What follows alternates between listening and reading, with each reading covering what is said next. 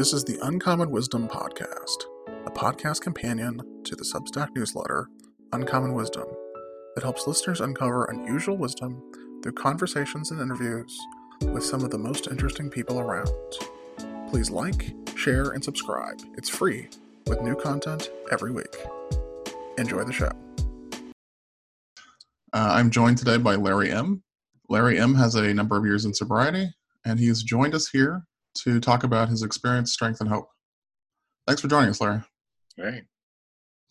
So, to get started, perhaps you could tell us a little bit about your origin stories. Yeah. Where you come from, and well, I don't have I don't know, an origin story that's much different from others. I mean, I'm raised in West Virginia, a little small town up there, and my folks' family is from Eastern Kentucky. Mom and dad's from Southern West Virginia, and they had me when they were off for grad school, brought me back home. I grew up in a small town. I got a chance to go to college, a little place called St. John's, and St. John's College in Annapolis, Maryland. And going from there, I think throughout that time, both in adolescence and my 20s, I went to got a chance to do a little bit of grad school too and work a little bit.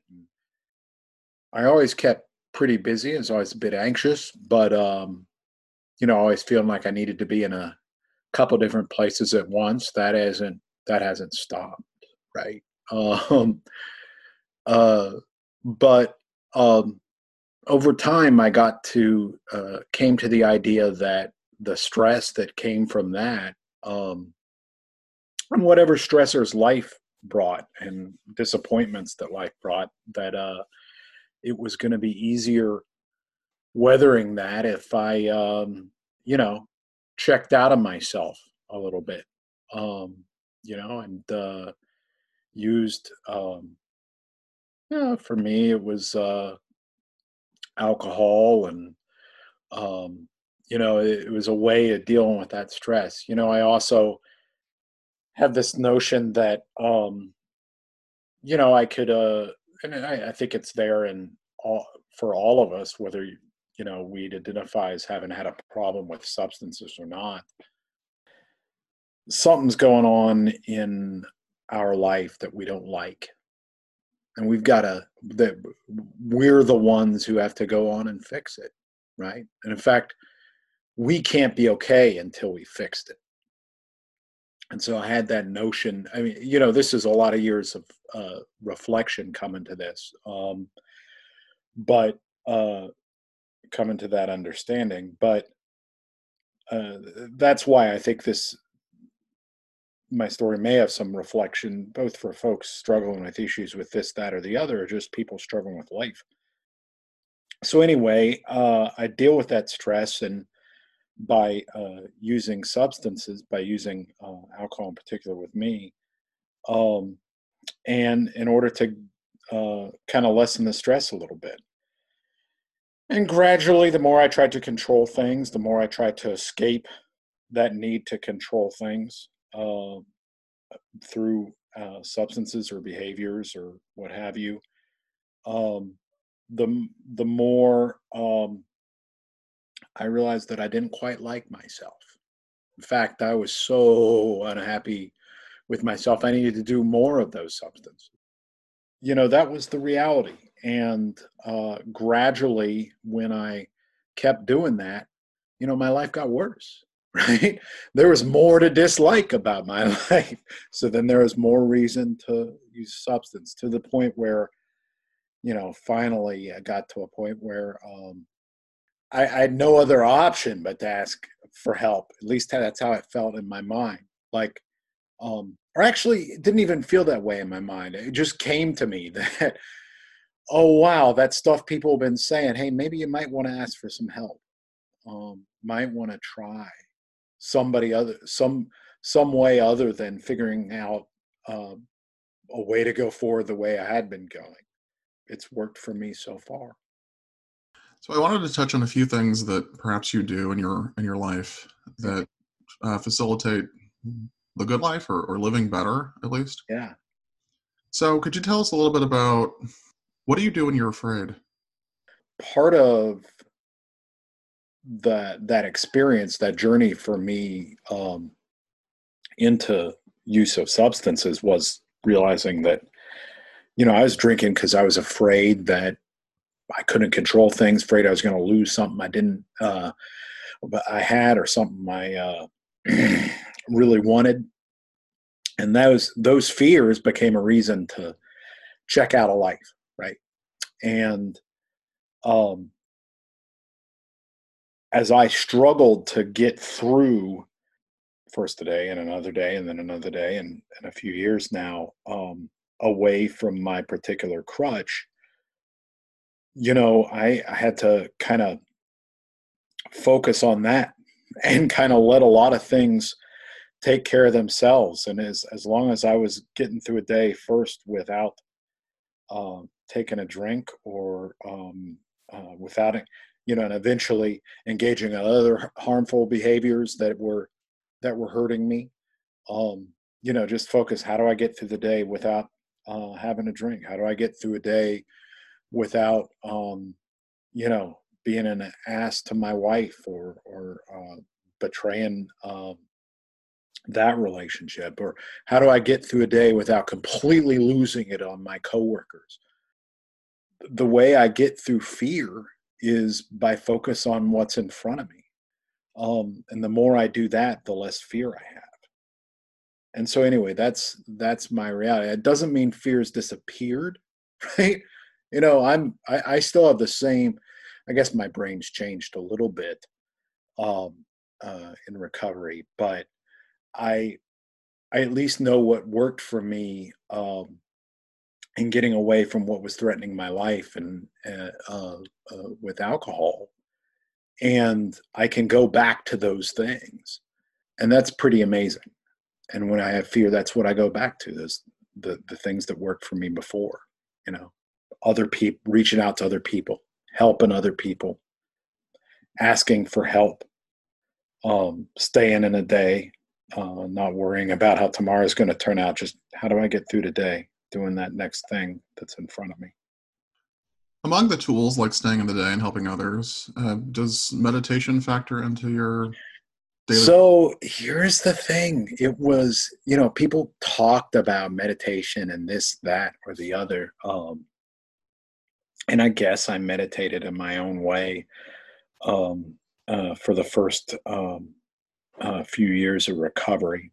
But it's really been, the past year and a half. I ended up, part of my story is that, I realized, while I was freed from alcohol, I wasn't freed from other things. And so I, had been, also killing myself with food. Okay. I was, and treating the feelings I used to treat with alcohol with, I was, weight's certainly not a thing. People can obsess about weight, in a real harmful way, but I was 360 pounds, at one point. And so just sharing that, and in the process of recovering from that behavior, somebody had suggested to me that it might be good to meditate every day. And I really started doing that, really a year and a half ago, and starting out a little bit, at a time, and just focusing on my breath. And there's different forms of meditation. There's stuff in the Christian tradition called contemplative prayer. There's the mindfulness meditation that folks do. Um, but I found that when I did that, my reaction time to things that would happen to me in life would slow down. So yeah, I meditate. I, report to other people how much I meditated, because without that, I don't meditate. I found that if I am not accountable to other people, I just don't do the things that are good for me. Okay, and that's a lot. But I meditate every day, usually 10 or 15 minutes at a stretch, a couple times a day. Sometimes just 5 minutes early on, it was just 2 minutes at a stretch. And I found when I do that, I don't have to react to the little things people say to me at work. I don't have to react quite as quickly. I'm slower on the trigger, so to speak. So that's worked for me, and I know it works for a lot of people in and outside of recovery. So in a few of your answers, you've talked about other people, and I know that I think sometimes folks feel like helping others is a sucker's bet, right? Like if I'm helping somebody and I'm not getting anything out of it, what's in it for me? So here's what's in it for me, right? I get in trouble, and this is not to negate kind of, from a place of calm and balance, thinking about what you've got to do for your life. When I'm in a state of calm and balance, I can plan ahead in recovery. I became a homeowner, which is freaking ridiculous if you know my story. Um, so you can do things and plan things and proceed rationally towards an end.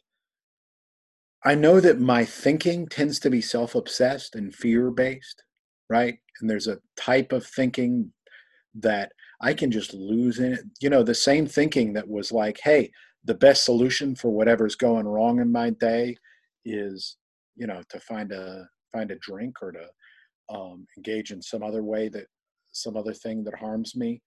Um, that same kind of thinking, it doesn't always serve me, right? My mind can just run like on a hamster wheel. And so the best way that I found to get out of myself, meditation is good to get a little distance. Thinking about somebody else is a lot better than thinking about me. Because frankly, I'm not as obsessed about other people as I am about me. Um, so that's why helping other folks, in my judgment, whether it's going to show up for my folks and help them with some lawn work while I'm not doing it right now under COVID, or whether it's hopping on a Zoom with friends, the more I'm interacting with other people, the less I'm thinking about me. And that's been good for me. You talked about fear a little bit, and you talked about helping others, getting out of your way. How does control factor into this? I mean, we like to think we have more control in our lives than I think we do. And that might drive you crazy. It might make you fearful. How do you think about control in your day-to-day life? So just for me, right, the more I got to give that notion that I can control things. And by things, I mean like the outcomes of whatever I'm trying to do. I got to give that notion up. I have learned that the hard way, right?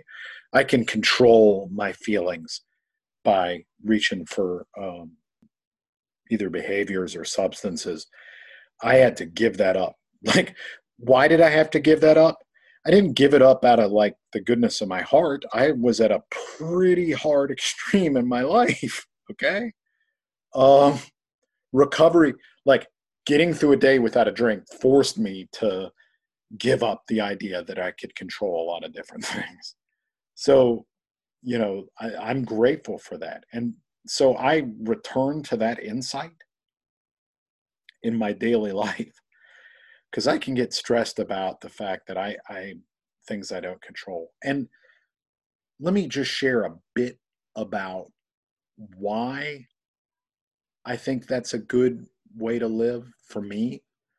On Friday, this COVID stuff, my particular employer has a conversation with our CEO had a conversation with all of our employees on a town hall, and she's like, "Yeah, we're moving to that stage of the plan where we're going to have to make decisions that impact people's jobs, full-time employees' jobs, right? And lots of use of the word layoffs. There's other alternatives to layoffs. I don't have control over that. There's nothing I can do to adjust that today to adjust whether that particular axe falls on me or not. I've so internalized that notion that I don't control outcomes sometimes that Yesterday I'm calling my mom, and my wife was like, "Hey, tell her your news," and I'm like, "Oh, I haven't thought about that all day." You know, that ability to accept that, no, I don't control those things. Now, does that mean I go through life not caring? No. There are just things I can do in a day and things that I can't. Um, and I'm not going to get that balance right all the time, but um, I focus on what I can do that day. And I focused what I could do, every day of employment up to last Friday on, how can it be a service at work? And that's either going to carry me through or it's not. And maybe it's, you know, ultimately whether or not I was a good employee probably doesn't have anything to do with it because, we're dealing with some forces that are seriously beyond our control in the economy right now. Many people in recovery use the phrase one day at a time. And I'm curious, what does that mean? Is it a tool to help you manage your expectations, fear, control? What is the value of one day at a time? I mean, as I was saying, it's partly managing one day at a time. And I think I was talking about it earlier, the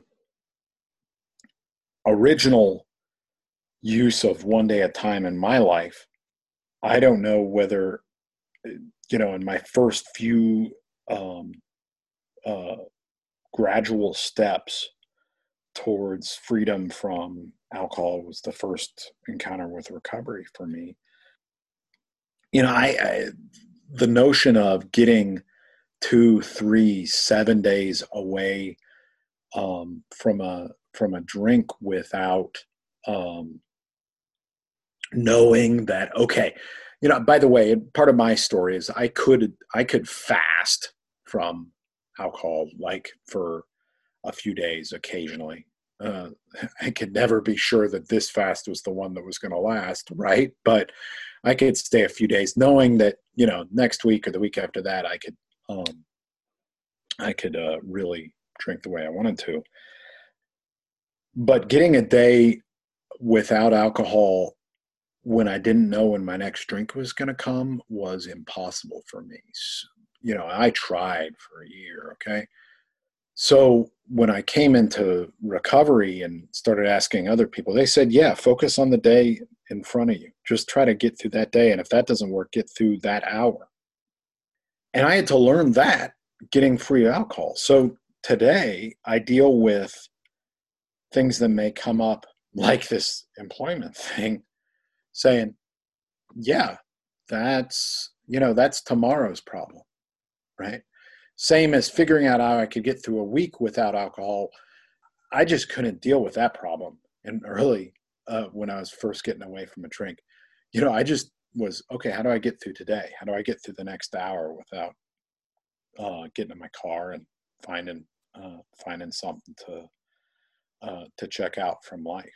Um, so, that's what I attribute to it. And today, share another experience. In sobriety recently, I had some health stuff come down my way, unrelated to sobriety or COVID or anything like that, where I had to have emergency surgery. Okay. And I had some enormous pain leading up to that emergency surgery. I'd learned that the more I worried about what tomorrow was going to bring, I couldn't get into that. So, okay, what do I do right now? Right? What's the right thing to do right now? Well, the right thing to do would be to accept the fact that I've got a little bit of pain. Maybe ask my wife to call a 911, right? Ask a family member to drive me to a doctor, you know, in the hospital, in COVID. I don't know whether I'm going to get COVID or not, but I don't get to worry about what happens tomorrow. I get to worry about, you know, how do I recover from the thing that I've got right now? How to recover from my surgery? How do I listen to the things that doctors put in front of me and friends put in front of me to do? So I focus on that. So that's how I use one day at a time today. And, I had a 3-day surgery and hospitalization in the middle of COVID, where outside of kind of the pre-surgery part, I didn't have to use drugs to recover. By the way, no judgment on other people. You do what your doctor tells you. But I didn't have a problem coming out of it. And didn't have to worry about what was it going to mean for my job or not. I just did it. What's happening today? How do I deal with that? So that's how I got through that experience in sobriety. So, It sounds like you have a lot to be grateful for. oh, unbelievable, man. Can you tell us a little bit about how you use gratitude, the value of gratitude? What does gratitude do for you? Gratitude for me is an antidote for self-pity. It's an antidote for the things that are wrong in my life. And when I'm thinking about what do I get to be grateful for today, I'm not thinking about, oh, woe is me, what's going wrong in my life and I suck. Hey, things can go wrong. I can do rotten things to humans. Rotten things can happen to me.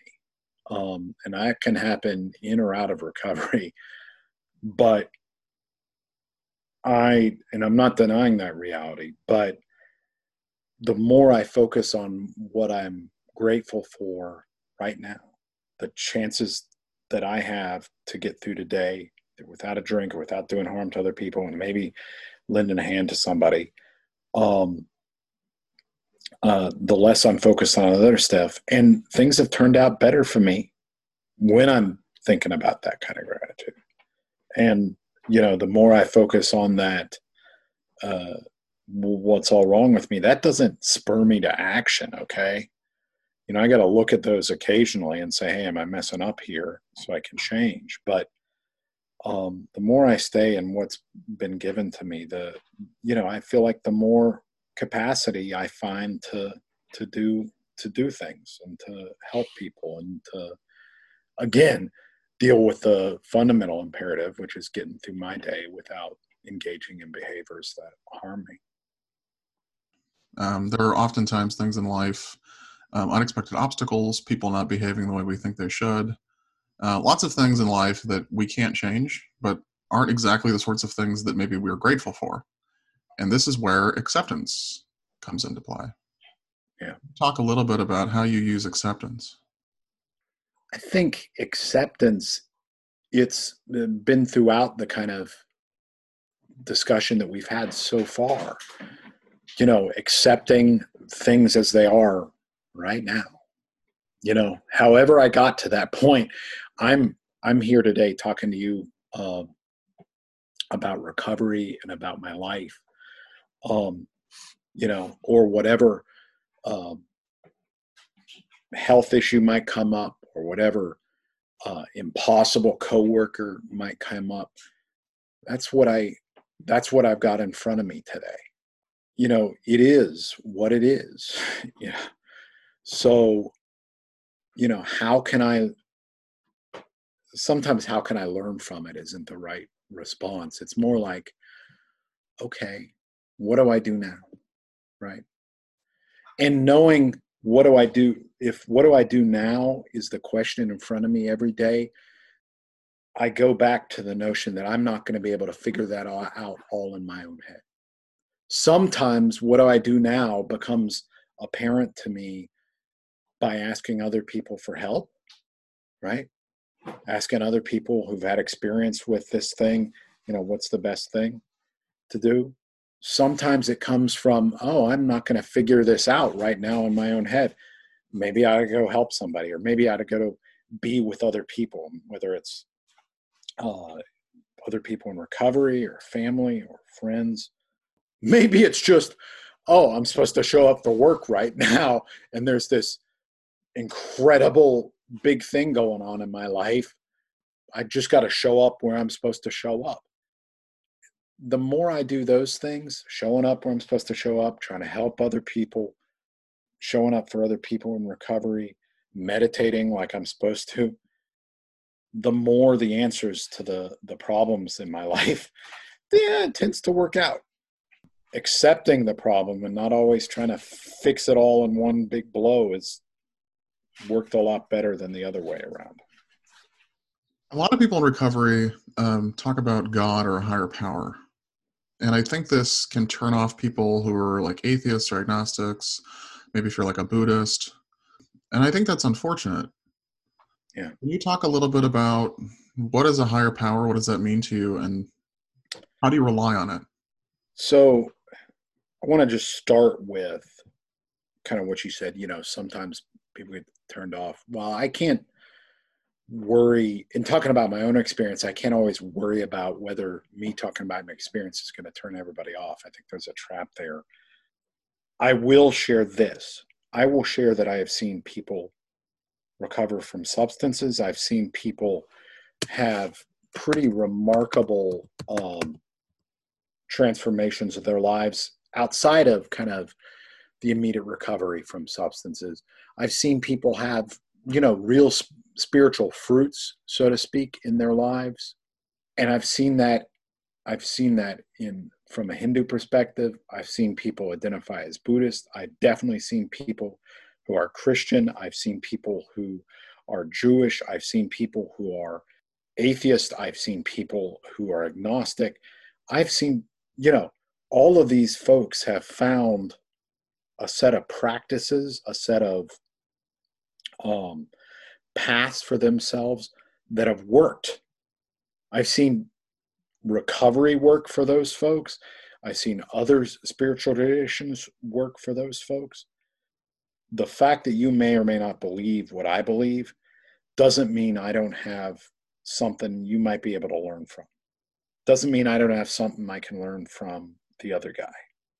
So I just want to kind of clear that ground. For me, I was exposed to a few faith traditions and none. In recovery, the core notion of whether it be God or a higher power, the core notion is that whatever is running the universe, I'm not it. When I was saying earlier about not being able to control outcomes, there's so much that goes into that. I might be able to do what I can do, change my attitudes, change my actions a little bit, but I don't control outcomes. If the basic notion is if there's something controlling outcomes, maybe we can know it, maybe we can't. I just know that I'm not it. That's enough, right? That's basically the beginning of wisdom, I think, in a lot of different traditions. That's the beginning of how I think about recovery. And I'd like to talk more about it, but maybe you got some other questions you want to get to. Well, the reason I brought up a higher power is I know that that kind of talk might turn off someone who's not religiously or spiritually inclined. But I also wanted to point out in this discussion, we talked a lot about recovery and in particular alcohol. I think there's a lot of things that people learn in recovery that are applicable to folks outside of recovery. So sort of ordinary, average, everyday folks. People face fear, uncertainty, lack of control. These are all things that just are part of the human condition. So I'm wondering if people outside of recovery, people who aren't addicts, who aren't alcoholics, can learn from things like acceptance, gratitude, and service to others. So I'm utterly convinced, but they don't have to come to it the same way I do. In the same way, somebody trying to achieve recovery from, if it was drink for me or a gambling for another guy, or whatever, they don't have to believe the same things I believe, but maybe I've had some insights that might be helpful to them. I think that was the attitude in my particular recovery tradition, that they took to various spiritual paths or religions or what have you. or psychology or science, like, I think we've got to think about how we learn from each other to deal with life. Yeah, no, I think there's insights to be had in the various recovery traditions. There's insights to be had in religion and spiritual paths. Like people, like recovery didn't invent this stuff. People talk about gratitude and being grateful that not only that they found recovery, but being grateful that they had an addiction. That did not make sense to me. But the insight when I first came in, it does now, because I'm grateful, like I said earlier, to be forced to adopt the discipline of living one day at a time to get free from alcohol, because that discipline is so powerful that I get to live in the moment. I get to live in today, to get free from alcohol. And then I can use it with everything that might come. So that's just one example of the insights that I think recovery borrowed it from other traditions, and I get to borrow it now in my life. I'm amazingly grateful for that. It seemed like much of what you've said in some way or other touches on the idea of getting out of your own way. Yeah. That these tools, these practices, these things that you've put into your life, presumably out of necessity, like being Yeah. forced to Yeah. live in the day. I mean, I guess I could have gone a little bit longer, having really precarious job and really precarious marriage and absolutely psychically miserable. I know a lot of folks did, but I didn't, and I really wanted to avoid going back to that. So, yeah, yeah. So please, So I just wanted to point out that it seems like a lot of these tools, these practices that you use are about getting out of your own way, being comfortable in your own skin, reaching a sort of emotional balance or emotional maturity, something along those lines, being able to live life on its own terms. I mean, those are the fruits of the thing, but I think the fundamental insight I got came in. It's not like, maybe there's magic in it, maybe there's not, maybe there's some great spiritual change, maybe there's not. We could argue about that, and people have in recovery and outside. But the fundamental insight that I got when I first came in was, and I believe it to be true, and I can relate it to my own experience, is that there are practices that we get to do every day. Or if we miss a day, we got to come back to it the next day. Because if we don't attend to those practices, the idea that we can solve things, the idea that fundamentally we're the thing that controls outcomes in this universe, the idea that we're, playing that God role or playing controller of things in other people's lives or the universe, that will creep back in. And that's the fundamental delusion that I was in addiction. I think fundamental delusion a lot of people have in life. So we have to do practices every day, and we get to do practices every day. And when we do them, we feel better, right? Whether that's recovery meetings, whether that's meditation, whether that's reading some kind of spiritual literature, whether that's going to a some kind of religious function or spiritual group, I know that just doing it once a week or having a great experience, one really powerful religious experience, it didn't save me from the depths of addiction. Okay. I had to learn through hard experience that there are things I got to do every day. And maybe other people can benefit from that. And maybe people without addiction can benefit from that. Ask yourself, have I had times in my life where things went better when I was connecting with other people every day on a spiritual plane, right? Or a set of meditative practices if spiritual offends you, right? Or a set of community. And if you've had that experience and if things went better, maybe that will work for you today. Now, that was certainly my experience. I'd had great, uh, kind of, in a way, I've been able to let go a lot of anger early in life. Something wasn't related to recovery, just a really powerful moment for me with other people. And I let go of that. And then I got distracted and did other things. I had an experience where I was at actually an internship in India at one point. And there were these kind of gatherings every morning, kind of centering people and connecting them to a spiritual practice. It wasn't necessarily, I was not necessarily bought into all of their religion or whatever, but I joined those morning meditations and my days went better. So, what are we going to do today to get free of ourselves? What are we going to do today to get free of the hamster wheel in our head that distracts us from what's really important? You've also touched a little bit here and there on your relationships with other people. If you could, would you paint us a picture, the contrast between your relationships with other folks prior to recovery and then maybe what your relationships are like now? I was rich throughout my life in family and friendship. I don't want to negate that. It wasn't my story that I burned every bridge in my life. I will say that, my middle sister, she had a kid. I guess it would have been 4 months before I put down alcohol for the last time.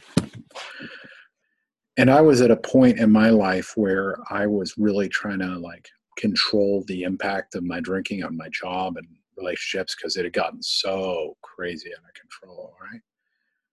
She was going through labor. My parents and my wife were going to go to her house while she was at the hospital having my nephew and kind of set things up for her to come home. And they were doing that at 11 p.m. that night. My sister was going through labor. And the thing that was most important to me was to hurry my folks and my wife out of my house to go set things up so I could stay home, get to the liquor store before it closed at midnight, or the beer store at that point at midnight, and be able to drink the way I wanted to, right? It wasn't so much that I didn't have relationships or friendships or things in my life. It's that if I could get my particular way of checking out, other people got different things. It wasn't drink, it was something else. I would go to that first. And that was the priority. Today, I get to show up and be there and be an uncle to my nephew, get a brother to my sister. My parents and my family and my friends told me before I kind of recognized it myself, hey, there's something different about you. Because, yeah, I was more centered. I wasn't obsessed with chasing the thing that would make the hamsters in my head kind of slow down. I could actually be present for them. And that's maybe the biggest change.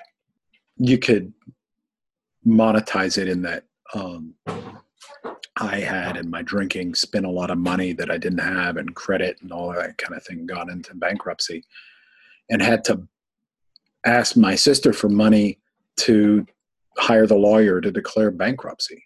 Okay. Today, as we're going through this COVID stuff and she's got balanced work and child responsibilities, I'm like, don't worry about it, sis. If you need help, we've got the resources. That's, you could be in recovery and not have financial success, right? But have a lot better life. In my case, I've, gotten a little more stable, but, those are just a couple of contrasts. So I'm confused about something. Maybe there's a puzzle you can clear up for me. So it seems like you've been talking a lot about showing up, doing the sorts of things that you're supposed to do, There's a little bit of discipline implied back there. How is it that showing up for other people, doing what you're supposed to do, staying in the day, it seems paradoxical that that would make you happier, that that would improve the quality of your life. It And it does. seems like it has. It does. And it did not make sense to me, particularly early on. I'm not sure it really makes sense to me now. I could rationalize how focusing on a bunch of self-improvement things would do a lot more for me than doing these other things. I had to get to the point, for me personally, I had to get to the point where my own thinking was such the problem and kept getting me back into the behaviors that would hurt me, right? Where I was willing to try what other people suggested to me. And they were the ones, people in recovery had to suggest to me, no, you better stay in the day and, worry about somebody else and, you know, come to a meeting every day. As part of, by the way, that's not necessary for everybody, but, it certainly helped me. I did those things not because they made sense to me, but because I just, I didn't want to have a drink. And, I was willing to try. My solution wasn't working. So maybe these guys got something figured out. And I think that's a core insight. When I say ask for help, it's not just, yeah, I got to say, I asked for help and I can't figure this out. I got to then be willing to, not only do you need to tell me help, but I need to be like, okay, maybe that doesn't quite make sense to me yet, but it seems to be working for you. Maybe I'll try it here. By the way, I will say that, maybe there's some bad ideas or bad solutions out there. The way to do it is you try a little bit. One person suggests something that sounds crazy. You can ask somebody else, hey, does that make sense to you? That's what worked for me. It's been a pleasure talking to you, Larry. Thanks for joining us. It has been a pleasure talking.